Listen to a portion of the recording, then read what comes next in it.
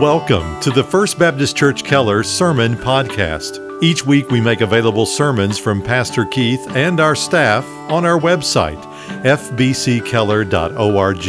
And on iTunes, search for First Baptist Church Keller TX in the iTunes Store or in the podcast app on your mobile device. And now here's our pastor, Keith Sanders. Let's take our Bibles now in hand and turn to Romans chapter 5. Our text today, verses 6 through 11. Romans 5, 6 through 11. One of my favorite hymns we just sang, Blessed Assurance, Jesus is Mine. That is speaking of the doctrine of assurance, that we can know that we are born again, that our souls are safe in the arms of Jesus. In fact, the title of the message today is Justified Forever. Occasionally, when a pastor is preparing a sermon in his office, the text speaks so powerfully that it seems like Sunday will never come, so he can share it with his friends. So such was my experience this week with today's text. The theme of Romans, of course, is the doctrine of justification by faith. That is the one and only way that sinful people like us can be reconciled to a holy God who has a fixed disposition of anger and wrath towards all sin.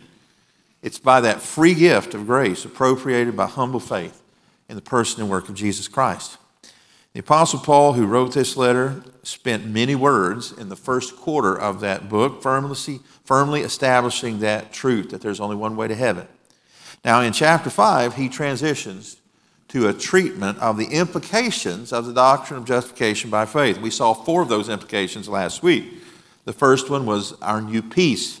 That is, we have a cessation of hostilities between a holy God and ourselves. We no longer are called enemies, but we're called sons and daughters, and Jesus calls us his friends. We have a new hope. We have a promise of a better day ahead. We're never promised that we won't suffer or have trials and tribulations in this life. In fact, we're promised that we will. But as was said of Jesus in the book of Hebrews, for the joy set before him, he suffered and endured the cross. And we can endure through any type of circumstance in life, knowing that on the other side of that, there's heaven. It also gives us a new perspective on that suffering. Suffering is no longer something that's the worst thing that could ever happen, something to be avoided at all costs. Suffering is viewed as the means through which God sanctifies us, like passing us through a fire and purifying us and making us stronger, so that we can be the most useful and sharpest tool in his hands that we can be. And it gives us also, we saw, a new love. God's love shed abroad or poured over us. As David says, my cup overflows and other people benefit by being around us. And so this morning we look at another incredibly important implication of the doctrine of justification by faith, and that is the joy that comes through assurance of salvation. Last week we said that it's not uncommon this time of year to open a Christmas card, and on the front there's the word peace. Well, joy is probably the second most common word that we find on those cards. So last week we talked about peace, this week joy. Let's read our text. Romans 5, 6 through 11. For while we were still helpless, at the right time Christ died for the ungodly. For one will hardly die for a righteous man, though perhaps for the good man someone will dare even to die. But God demonstrates his own love towards us in that while we were yet sinners, Christ died for us. Much more then, having now been justified by his blood, we shall be saved from the wrath of God through him. For if, while we were enemies, we were reconciled to God through the death of his Son, much more, having been reconciled, we shall be saved by his life. Not only this, but we also exult in God through our Lord Jesus Christ, through whom we have now received the reconciliation. May the Lord add his blessing, the reading and hearing of his word. As we walk through these verses this morning, I want you to take particular note of 4 words that the apostle uses to describe every believer before we're saved.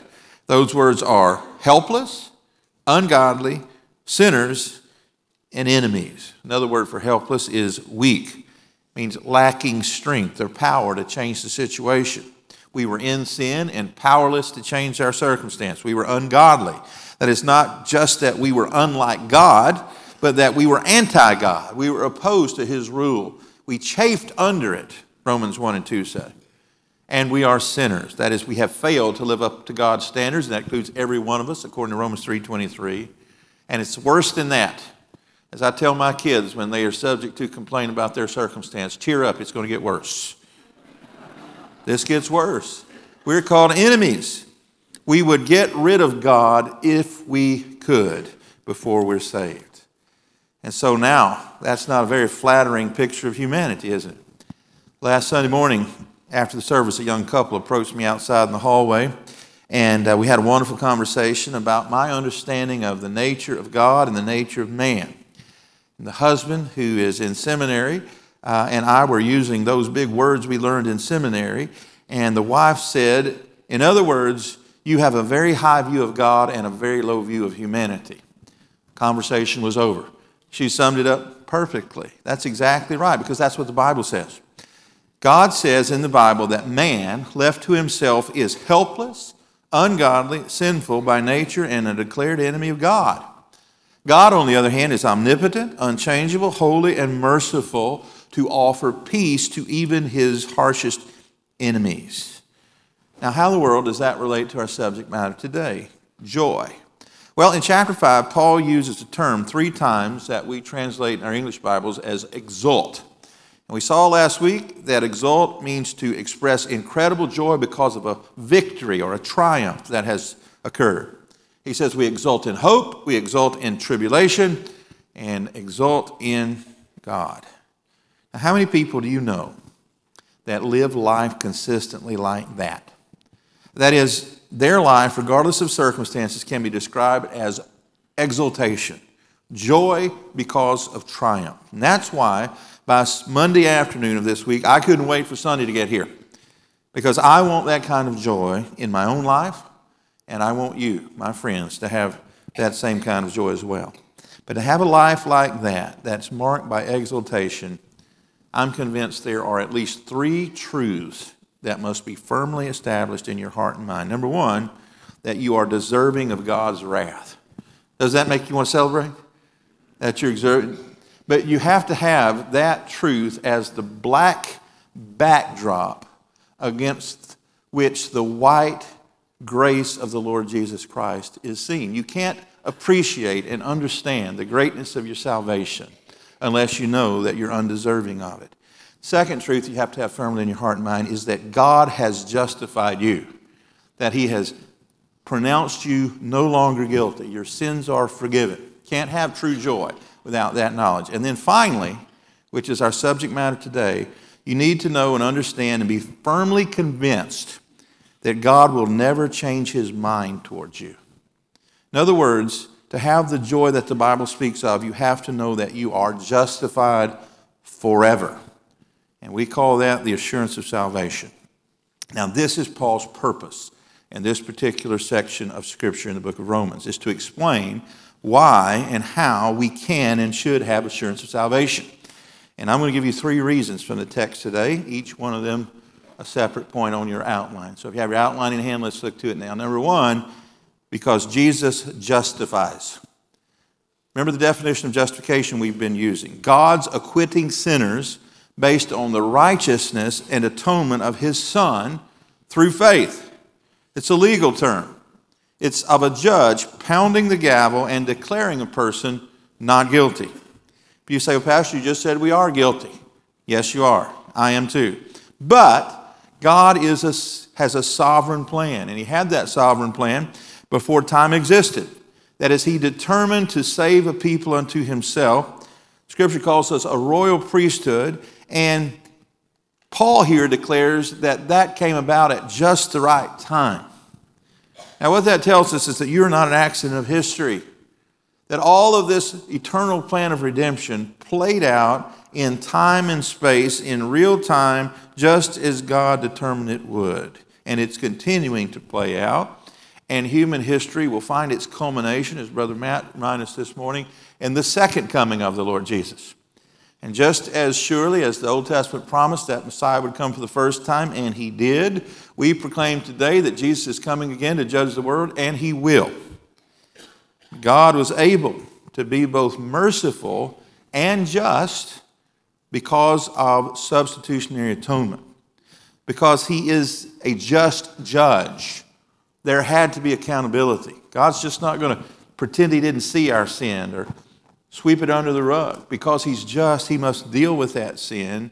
And he has through Christ's sacrifice on the cross, because we couldn't do it. Remember that first word that Paul used to describe us before we're saved? We were weak. We were unable to do anything about our circumstance. But Jesus is not weak. He, as God, is omnipotent, and he was and is able and did live a sinless life and died a literal death, and God has accepted us in the beloved. So the justice of God was satisfied. We call that propitiation. And we know that he was satisfied. Why? Because of the resurrection. Remember that we said that's why Paul always speaks of the resurrection when he talks about the gospel. He won't leave it out, because the resurrection shows us that God is satisfied with the sacrifice of the Son.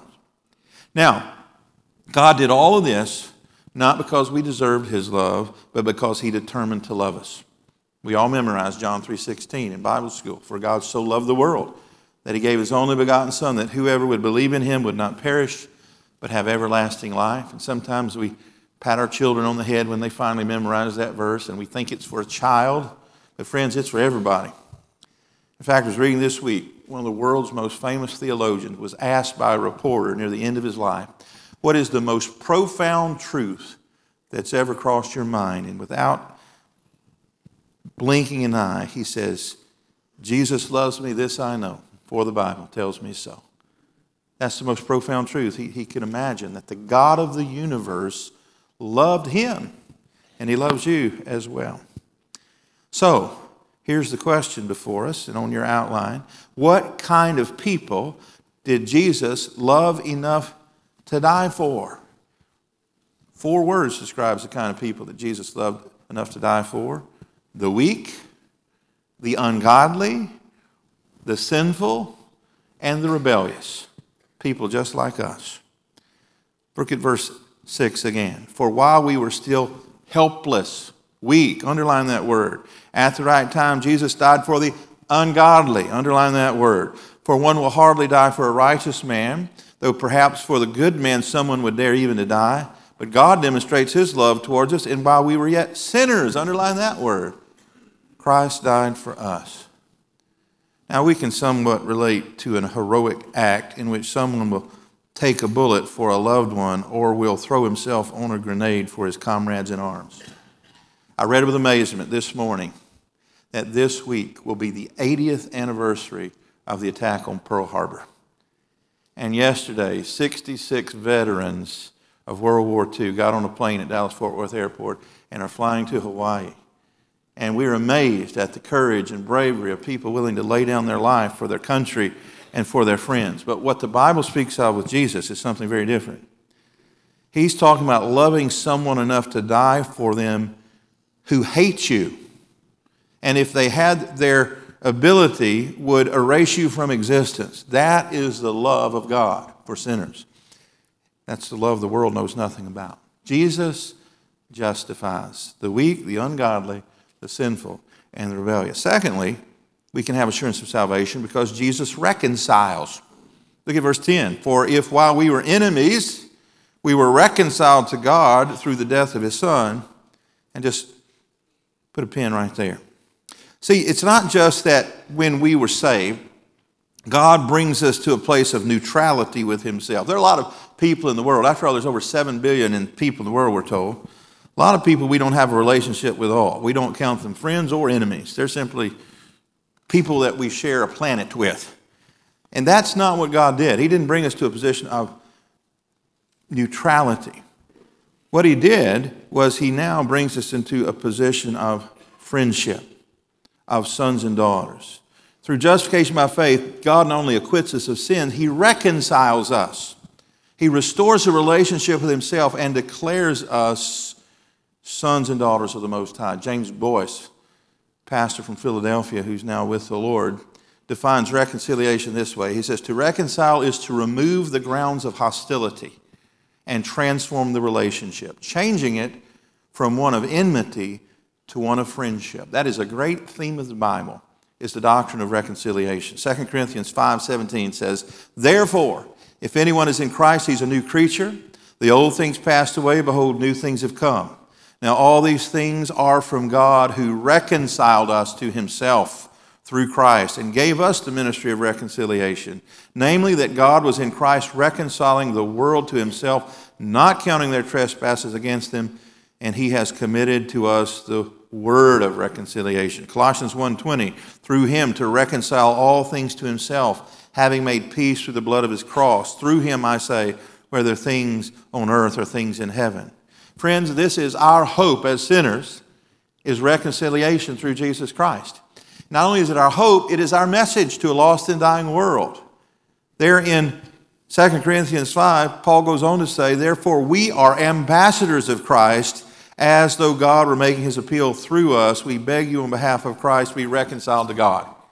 When we go out and do door-to-door evangelism or evangelism on the street, or we send mission teams anywhere in the world, what we're calling people to do is believe on Christ and therefore be reconciled to him. It's not that they're morally neutral or that God is ambivalent to them. He is their enemy. And the only hope they have is reconciliation through Christ. This is our message and this is our hope. And so let me ask you a question again.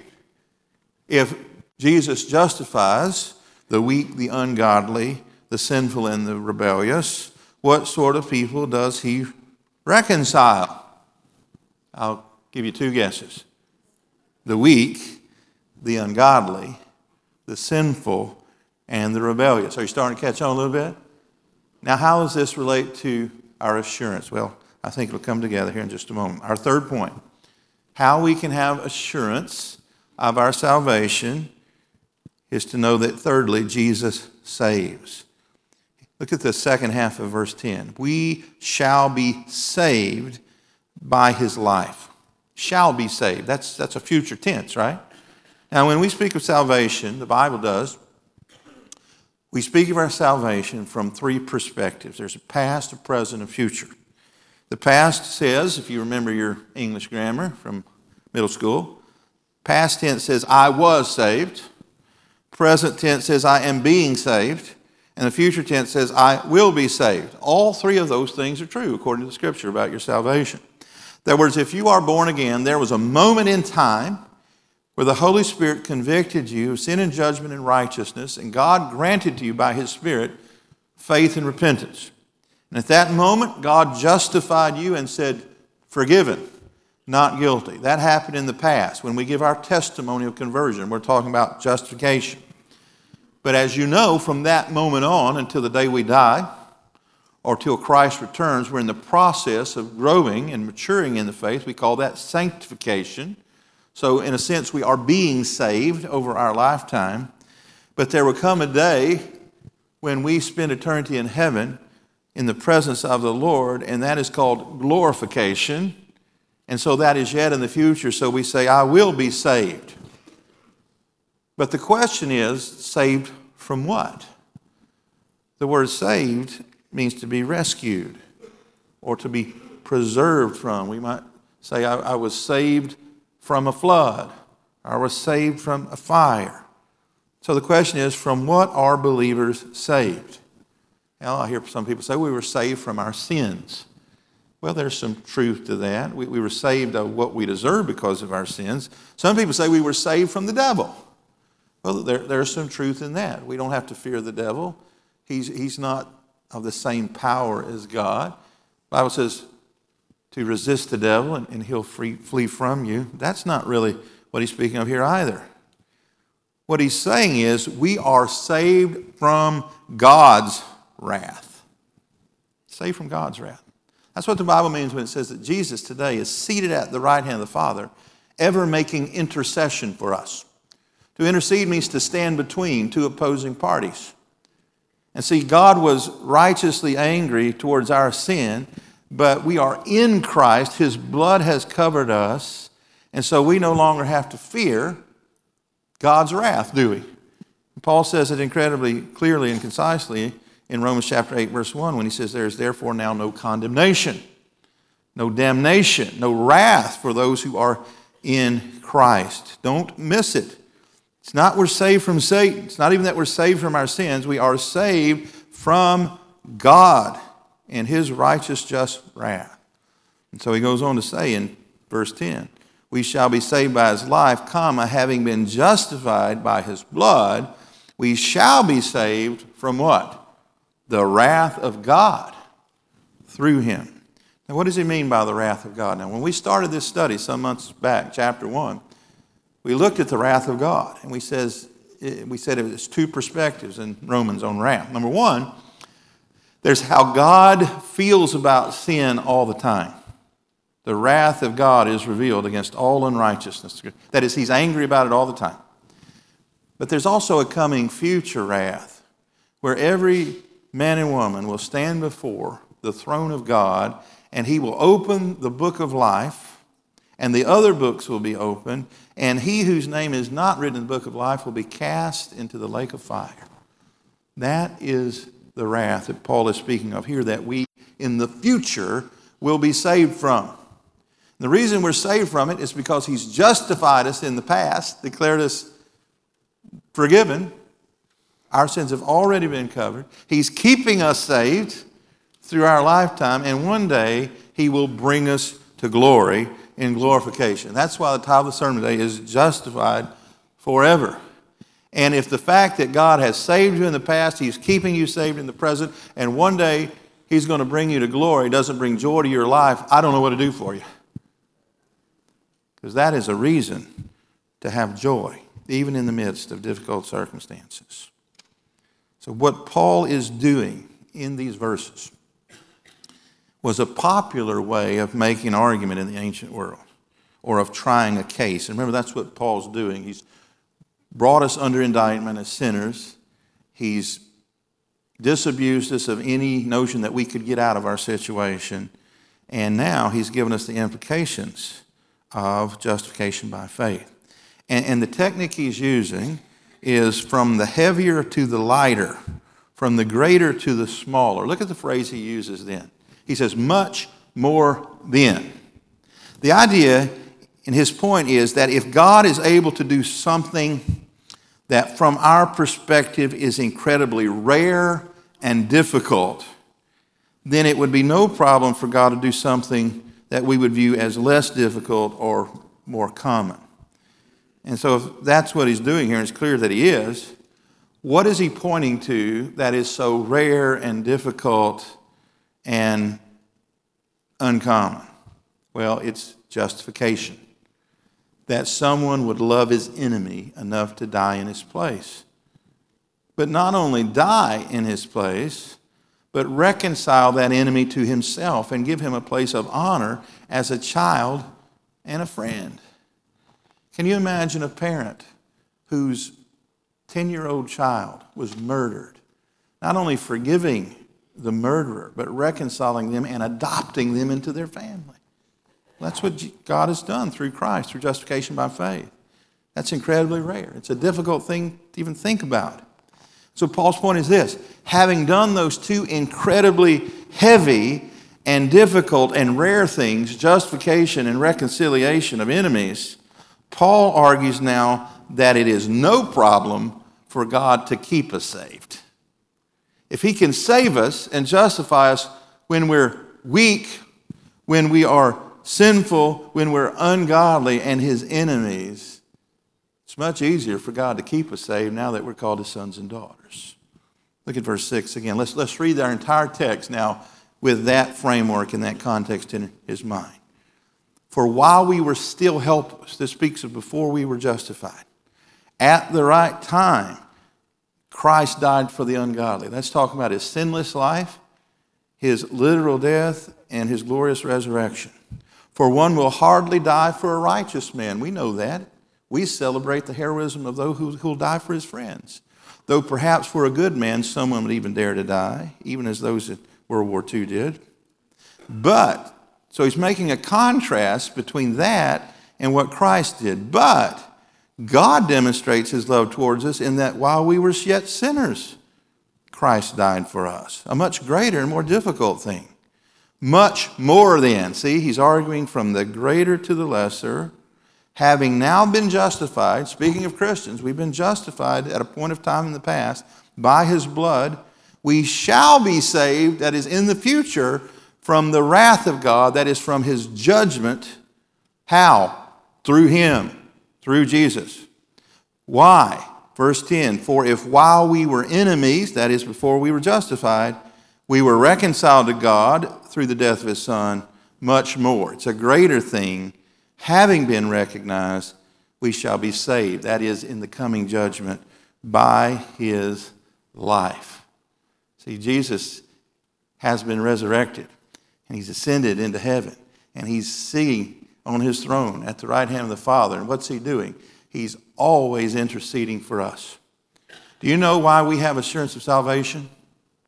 Because our salvation, if we're truly born again, is as certain and secure as Christ's place in the Trinity. Now you think about that. So long as God the Father is pleased and satisfied with God the Son, we don't have to fear condemnation. What did God the Father say when Jesus first appeared on the scene in his public ministry, when he was to be baptized by John the Baptist? What did the voice from heaven say? Behold my beloved Son, in whom I am well what? Pleased. Do you think God the Father is less pleased with the Son today now that he perfectly obeyed him in every way and laid down his life for those the Lord chose to save and did everything that he was supposed to do? You think God the Father is less pleased with the Son today? I don't. He will always and ever be eternally pleased and satisfied with the Son, and he's proven that's true through his resurrection. Now stay with me. We're going to wrap this all up. So, with all that said, if God didn't save you because you were sinless, and he didn't, remember he saved you when you were weak and helpless and ungodly and sinful and his enemy.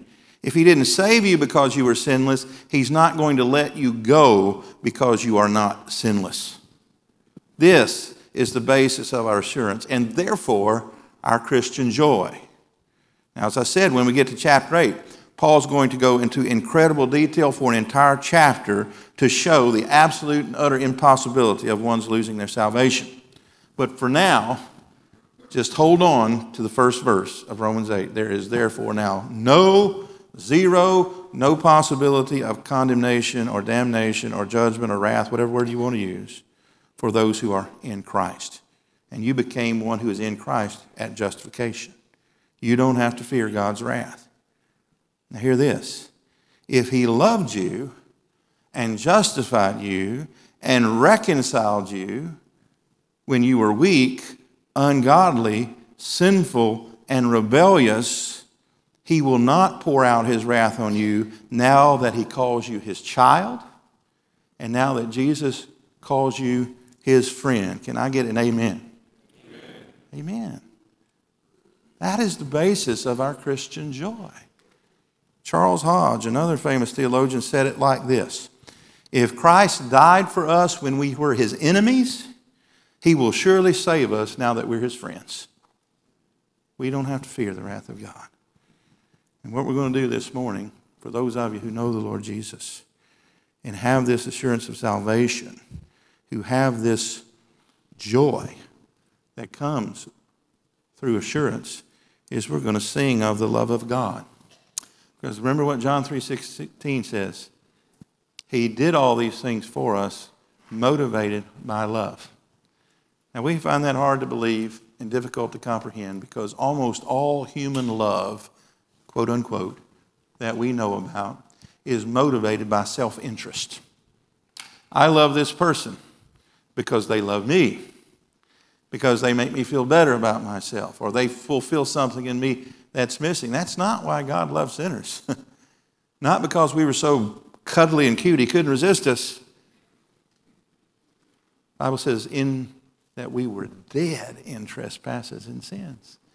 He chose to love us. See, all the glory for that goes to God, not us, right?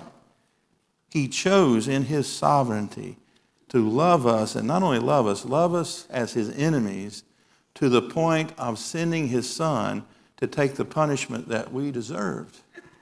Not so he could bring us to a place of neutrality, so his anger will be satisfied enough that he'd just leave us alone and let us go on into oblivion after we die. But he loved us enough to send Jesus to die in our place that he might reconcile us unto himself, to remove the grounds of the hostility and embrace us as friends, and more than that, adopt us as sons and daughters. That's an incredible love, isn't it? And so this morning, Brother Matt is coming, and we're going to sing together about the love of God. And as he does, if you're born again today, thank the Lord for your salvation. Blessed assurance, Jesus is mine. And then sing it as unto him. If you're here today and you don't have that assurance of salvation, you can. But what you have to do is you have to divest yourself of anything you're trusting in other than the work of Christ in your place. You have to come to a place of spiritual poverty. That's what Jesus said in the Sermon on the Mount. Blessed are the poor in spirit. Blessed are those who recognize they don't have anything to offer God, and they admit it. That is, they agree with God's assessment of themselves. And they come to him as enemies of God and unconditionally surrender to his lordship on his terms. What are his terms? Empty hands, outturned pockets. You don't have anything to bring. You come as a needy pauper. If you'll come with that attitude and call on the name of the Lord, the Scripture says you will be saved. Not only saved temporarily or until you mess up bad enough for God to get mad at you, you will be justified, what's our text say today? Forever.